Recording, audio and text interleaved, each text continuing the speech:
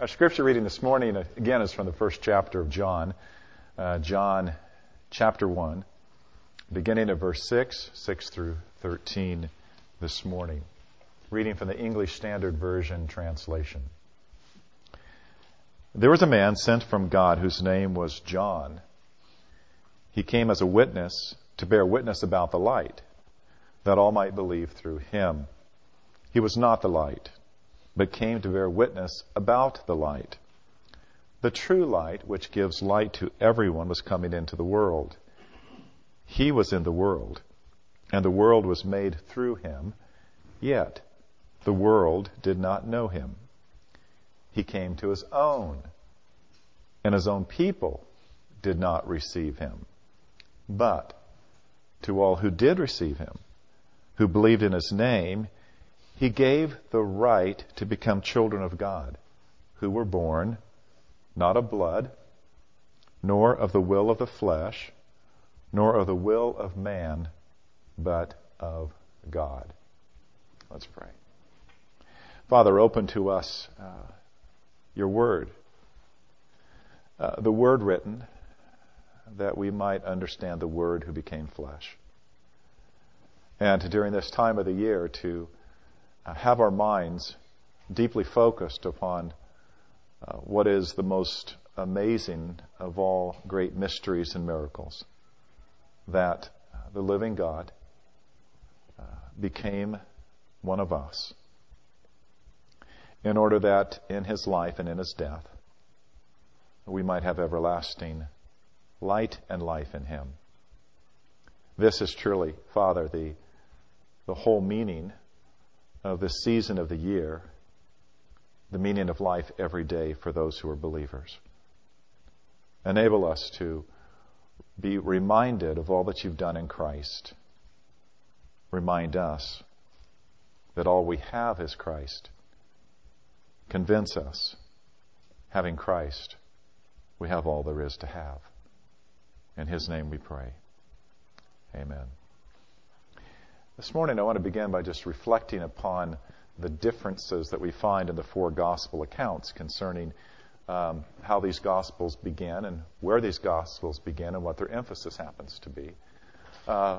Remember in the Gospel of Mark, it really begins right when Jesus is beginning his ministry as an adult. And so that's the first of the Gospels most likely that was written. And then Luke and Matthew are written most likely thereafter, and probably not too long thereafter. And they take the beginning of their gospel not at the beginning of Jesus' public ministry, but all the way back to the time of Jesus' birth. And even in the reflection upon Jesus' birth, they go even further than that. We know that in Luke's gospel, it actually begins with someone who is a relative of Mary, a man who is a priest by the name of Zacharias, whose wife is Elizabeth.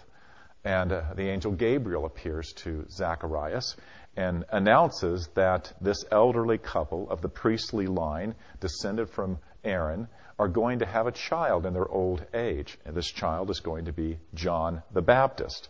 John the Baptist, the first person mentioned in the Gospel of Mark after the Gospel of the Lord Jesus Christ, the Son of God.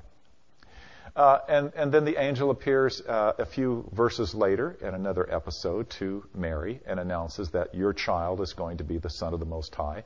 He's going to inherit the throne of his father David. He shall be high. And she says, how shall this be since I know not a man? And the angel Gabriel says to her, the power of the Holy Spirit shall overcome you, and that which shall be conceived of you shall be called the Son of God. He shall inherit the throne of his father David. And then we have what happens with Matthew. Matthew discovering that his fiancée is expecting a child. He knows this about 3 months because she's gone 3 months to spend time with her relative Elizabeth, who's in her 6th month of pregnancy. When she comes back, Joseph discovers that she's pregnant, and he knows he's not responsible. So, as it says, being a just and righteous man, he desires to put her away privily, that is, privately, not to expose her to public distress and public ridicule. Well, the angel of the Lord appears to him in a dream and says to him, fear not, Joseph, that which is conceived in Mary is of the Holy Spirit. She's going to bear a son. You're going to call him Jesus. He is going to fulfill the promise of Scripture that the virgin will conceive and give birth to a child and call his name Emmanuel. So when he is born, you will call him Jesus, meaning God saves, because God is with us. And then we're also going to be, in the next couple of weeks, looking at what happens in Bethlehem, both at the time that Jesus is born and then sometimes later when the Magi come. So those two Gospels place all this emphasis, like the Gospel of Mark, primarily upon the humanity of Jesus. And then during the stories that they develop in terms of the ministry of Christ, you see his deity breaking through in very, very powerful ways. You see it by the things that he says. Son, take up your bed and walk. Your sins are forgiven you. Who but God alone can forgive sin? So expressing then that he, the Son of Man, had authority upon earth, the divine authority, in order to forgive sin. Later, discussing the Sabbath, he said, for the Son of Man is Lord of the Sabbath. There's only one who's Lord of the Sabbath. That's the Almighty God, the Creator, who created the Sabbath. And then the deity of Christ breaks out when he can speak and calm the waves and the wind when there's the tempest on the lake. His authority comes through when by a word he can command and demons will leave those that they have possessed. He shows his divinity when he comes up to a woman who is a widow and her only son has died, and he raises him from the dead.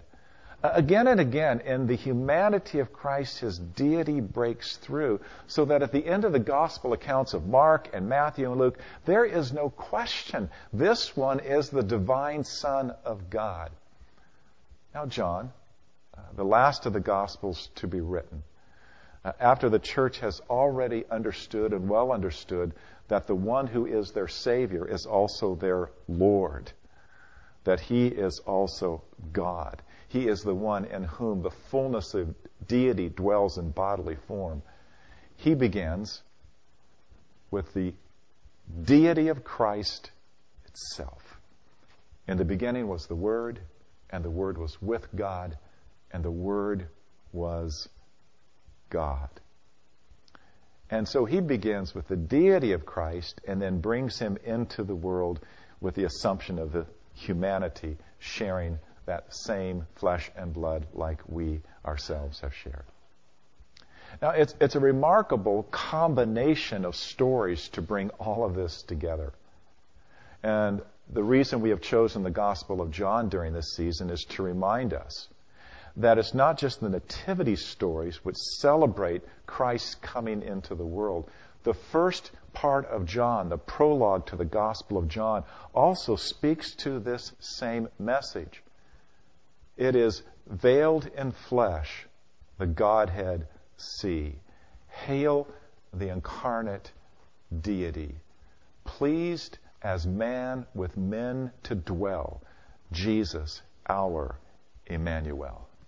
This is God in the flesh. This is the reason that we celebrate during this season. We are reminded through this time of the year. In the time of the year that's difficult,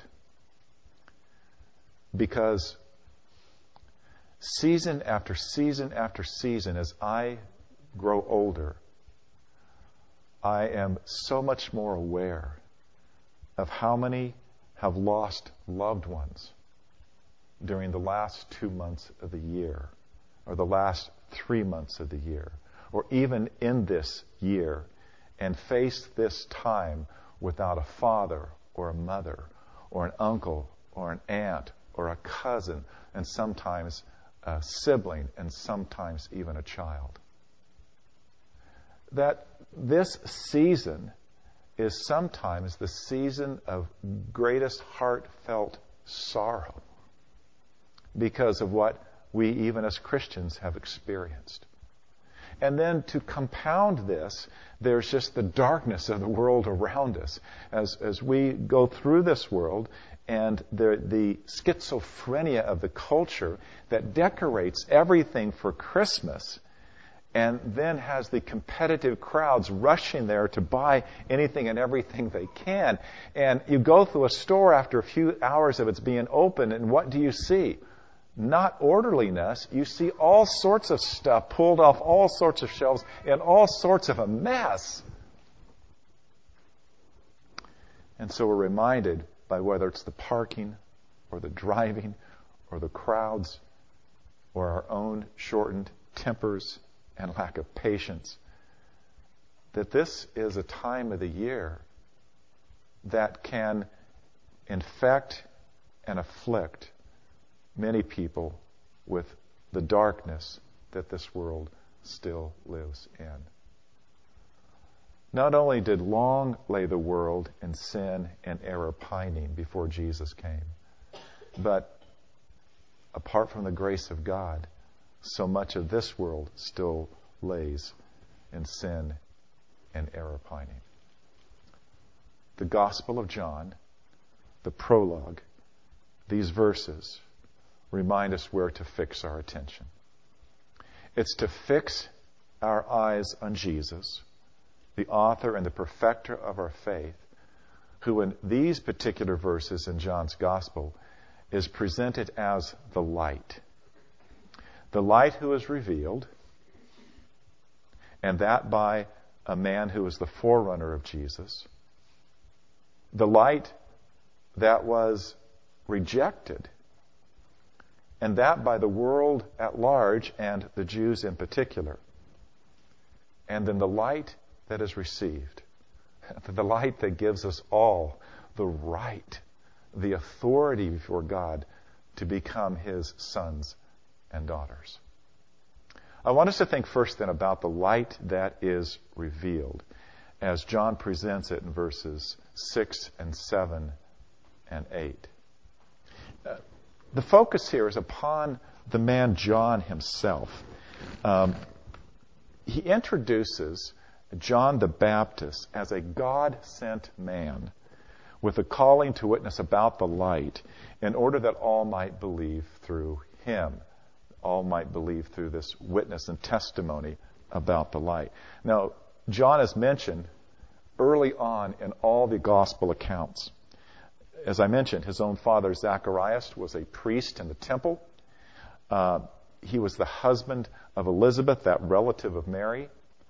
And Zacharias, on the day that his own son was born, was by the Holy Spirit given a prophetic message concerning his son, in which he says, this is in Luke chapter 2, beginning at verse 76 if you wanted to turn there, but he says, "And you, child," speaking of his son, "will be called the prophet of the highest, for you will go before the face of the Lord to prepare his ways, to give knowledge of salvation to his people by the remission of their sins, through the tender mercy of our God, with which the dayspring from on high has visited us, to give light to those who sit in darkness and the shadow of death, and to guide our feet into the way of peace."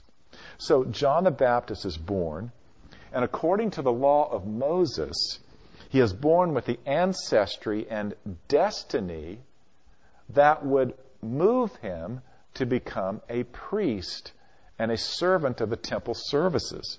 But instead, even before he is born, God sets him apart in order to be a prophet, even this most significant prophet, who is going to be the forerunner of the Messiah, with the calling to go before Jesus Christ and to prepare the way for the light that is coming into the world. Now, that's exactly where the Gospel of Mark begins. The Gospel of Jesus Christ, the Son of God, the ministry of John the Baptist mentioned first, where the prophecy is quoted, "Behold," speaking of John, "I send my messenger before your face, who will prepare your way. The voice of one crying in the wilderness, prepare the way of the Lord, make his paths straight." Now, the point is this.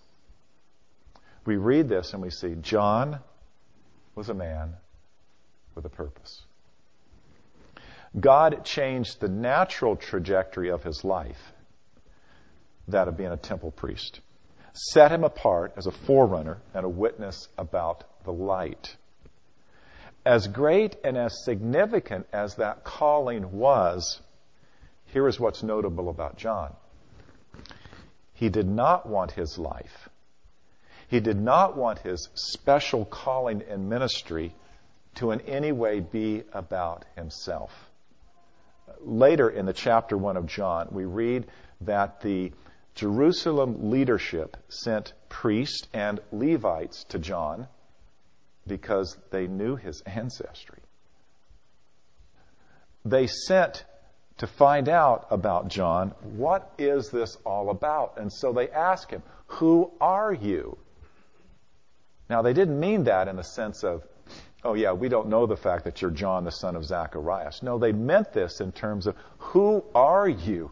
In this larger sense of someone who's coming and calling the nation of Israel to repentance and baptizing them for the remission of sins. Who are you? And John says to them plainly, I am not the Messiah. I am not the Christ. And so again they say, well, what do you have to say about yourself? And John says this, I am the voice of one crying in the wilderness. The wilderness of the darkness of the people of Israel at that time. I am the voice of one crawling in the wilderness, make straight the way of the Lord, as the prophet Isaiah has spoken. John could see his only purpose in life was to bear witness to the light. And later, his own disciples, watching the ministry of Jesus and their disciples growing more attractive of crowds, growing larger than John's own ministry, seeing that the disciples are baptizing more than John and his disciples are baptizing. They're concerned about this. They're worried about this. This is what he says to his disciples. He, meaning Christ, must increase, and I must decrease. John the Baptist did not want any personal or individual glory. He did not want those who needed the true light to, in some manner, place their emphasis or attention upon him. Now, I want us to realize that in John's purpose, as it was towards Christ, we have the premier pattern and example for what it means to be a follower of Jesus.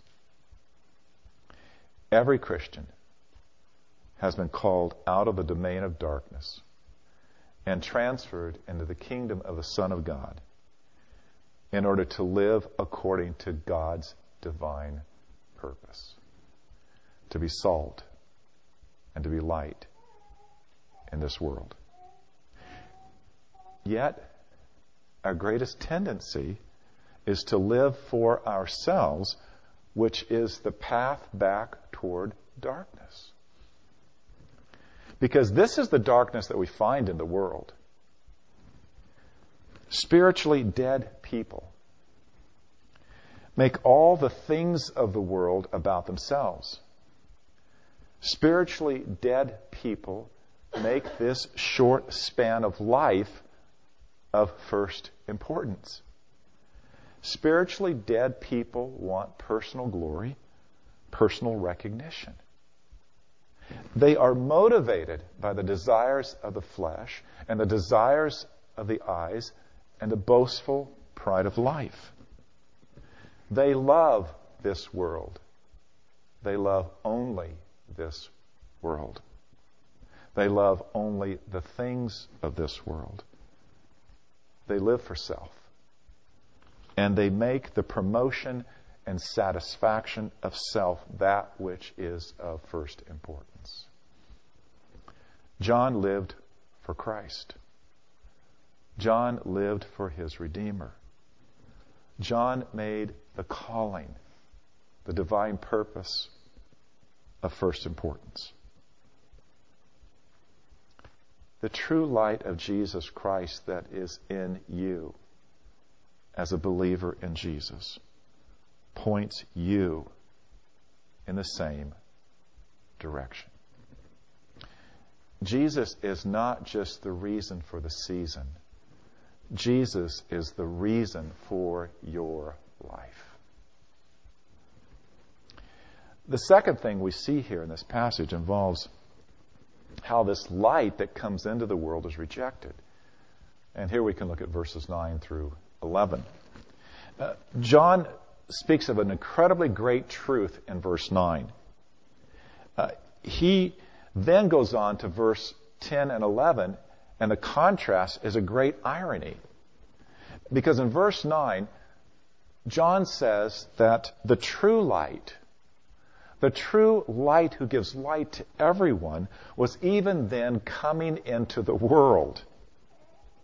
He gives light to everyone, is what the gospel writer says here about Jesus. Now, I appreciate really the remarks here of J.C. Ryle, Bishop J.C. Ryle, who was a very godly English Anglican of the late 1800s. Listen to his words, how he describes what it means for Jesus to be the light that enlightens everyone in the world. He says, Christ is to the souls of men what the sun is to the world. He is the center and source of all spiritual light, warmth, life, health, growth, beauty, and fertility. Like the sun, he shines for the common benefit of all mankind, for high and for low, for rich and for poor, for Jews and for Greek. Like the sun, he is free for all. All may look to him and drink health out of his light. And Jesus is all of that because he is both the creator and the redeemer of the world. But now then, verses 10 and 11, we read how the Word of God, the light and life of the world, has been rejected. And it is a double rejection. It's the world in general and the Jews in particular have rejected him. And what a great irony. And how strange that this has actually happened. How has this double rejection occurred except by the truth that a great darkness has been cast over the whole world? With respect to the world in general, we read in verse 10 that the true light, Jesus, was in the world, and the world that he created did not know him. John, again, emphasizing the deity of Christ. The world that Jesus created, that Jesus made, did not know him. Co-creator with his Father, the world did not know him. Now, this rejection in this sense of knowing Christ is identical to what Paul says in the first chapter of Romans. Romans chapter 1, verses 18 to 20, where we read about humanity's rejection of God. We read there that human beings, by their unrighteousness, suppress the truth that God has made so clear in all of creation. Namely, what can be known about God is plainly evident. Because God has shown his invisible attributes, his eternal power, his divine nature, ever since the creation of the world and the things which have been made. Everything about this world speaks of the intelligent design of the creator of this world. So that all human beings, every human being, is without excuse. Because having the knowledge of this God, a true knowledge of the true God which they have suppressed, they have refused to honor God, they have refused to give thanks to him as God, and the consequence has been their thinking has become futile. Their foolish hearts have become darkened. This is the great irony of verse 10. The world did not know or recognize the presence of its Creator in the person of Jesus when he came. But then verse 11, the second irony The irony of the particularity of the fact that the Jews did not recognize him and did not receive him. His own people, his own kinsmen, when he came, this is the one that they had been told about for hundreds of years to expect. This is the one they had been encouraged to long for. They had been encouraged to hope for him. They had been encouraged to believe in him. But when he came, they did not own him, nor did they receive him. The response really echoes what the prophet Isaiah said in Isaiah chapter 1, verses 3 and 4. Isaiah says, "The ox knows its owner, and the donkey its master's crib. But Israel does not know. My people do not understand. They have forsaken the Lord. They have despised the Holy One of Israel. They are utterly estranged." The double rejection, which John describes here, then embraces the entirety of the human race, Jew and Gentile. All are locked into spiritual darkness. Later, John will write about this in chapter 3. He'll say, this is the judgment. The light, referring to Christ, has come into the world. And the people have loved the darkness rather than the light because their works were evil. For everyone who does wicked things hates the light and does not come to the light, lest his works should be exposed. A great spiritual darkness covers the world. That's why we as Christians ought to be the least surprised when we see evil proliferating in every place. Every indication is that America is in an unstoppable tide of full secularization and paganizing, which will have the character of turning the culture anti-Christian in every conceivable way. But that will only make our country more of the normal that is lived out and lived under by most of our brothers and sisters in Christ in the rest of the world. In the past 2 weeks, reports have come out of Iran that nearly 150 Christians have been arrested as part of the government's attempt to warn Christians about evangelizing and witnessing and proselytizing during the Christmas season. The arrests have happened in 10 or 11 different cities. Especially pastors and church leaders have been targeted, designed to intimidate the rest of the believers, the rest of the churches. They've been taken to the 2 very worst prisons in Iran for interrogation and torture. The normal character of the world is to reject the light. Then we come to verses 12 and 13. The light received. And here John begins with a very, very significant word. But. The word signals a contrast, a change in direction. It signals that there is hope even in this dark situation. The darkness is not the whole story. The darkness is not the end of the story. There's more that takes place when the light comes into the world. There are, in fact, those who do receive him. And John describes this in verse 12. That those who receive him are those who are believing in his name.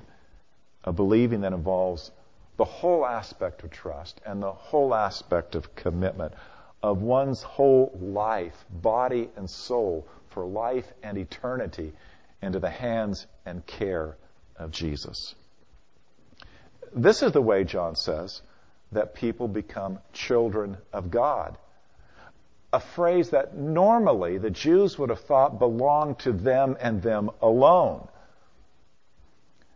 We only have God as our Father, they once said to Jesus when he said, "You are of your father, the devil." Only by trusting in Jesus did these become sons and daughters of the living God, adopted into God's family, enjoying His love and care forever.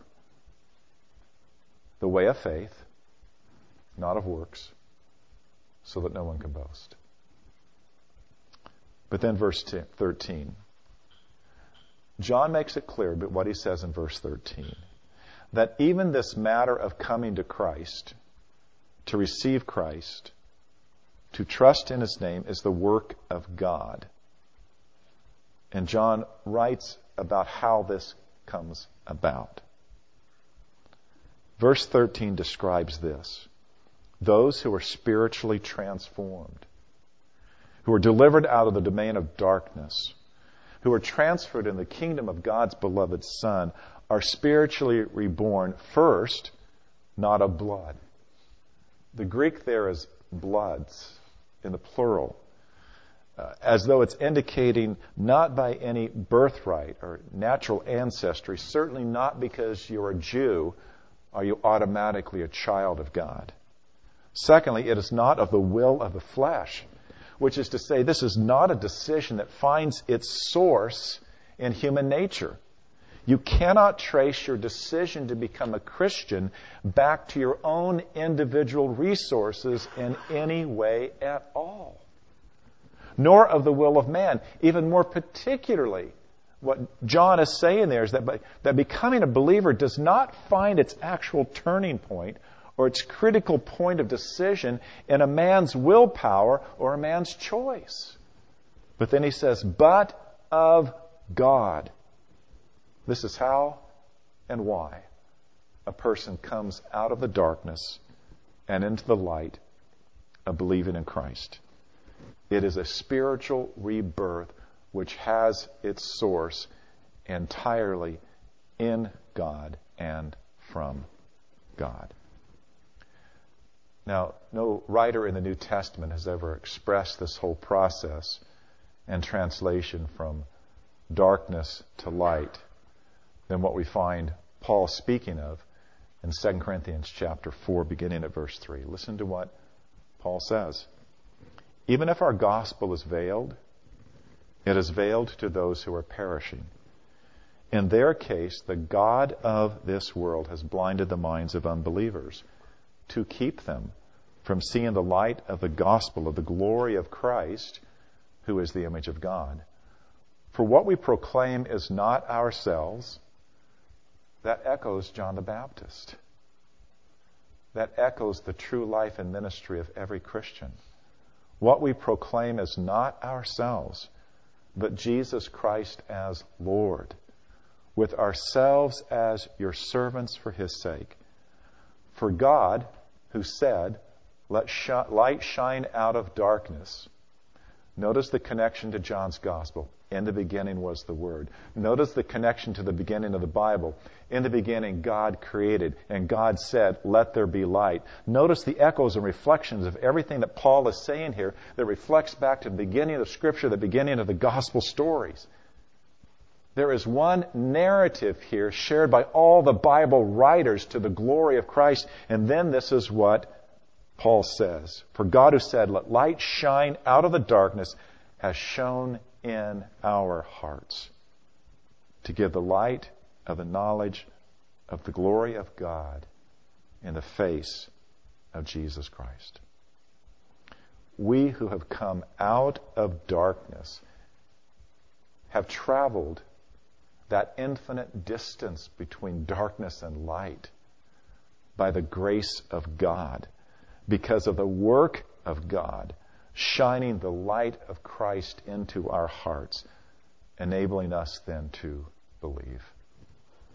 The great hymn writer Charles Wesley put it this way: long my imprisoned spirit lay, fast bound in sin and nature's night.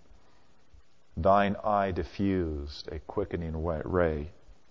I woke, the dungeon flamed with light. My chains fell off. My heart was free.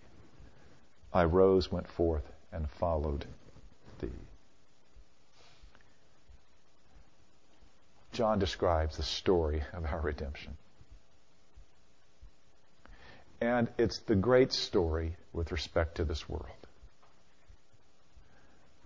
The light has been revealed into this world. The world in general, even Jesus' own people in particular, have rejected this light. But the whole story is that God Himself, in the light of His Son, has brought that light into the world so that we might, by God's own working in us, come to believe in Him.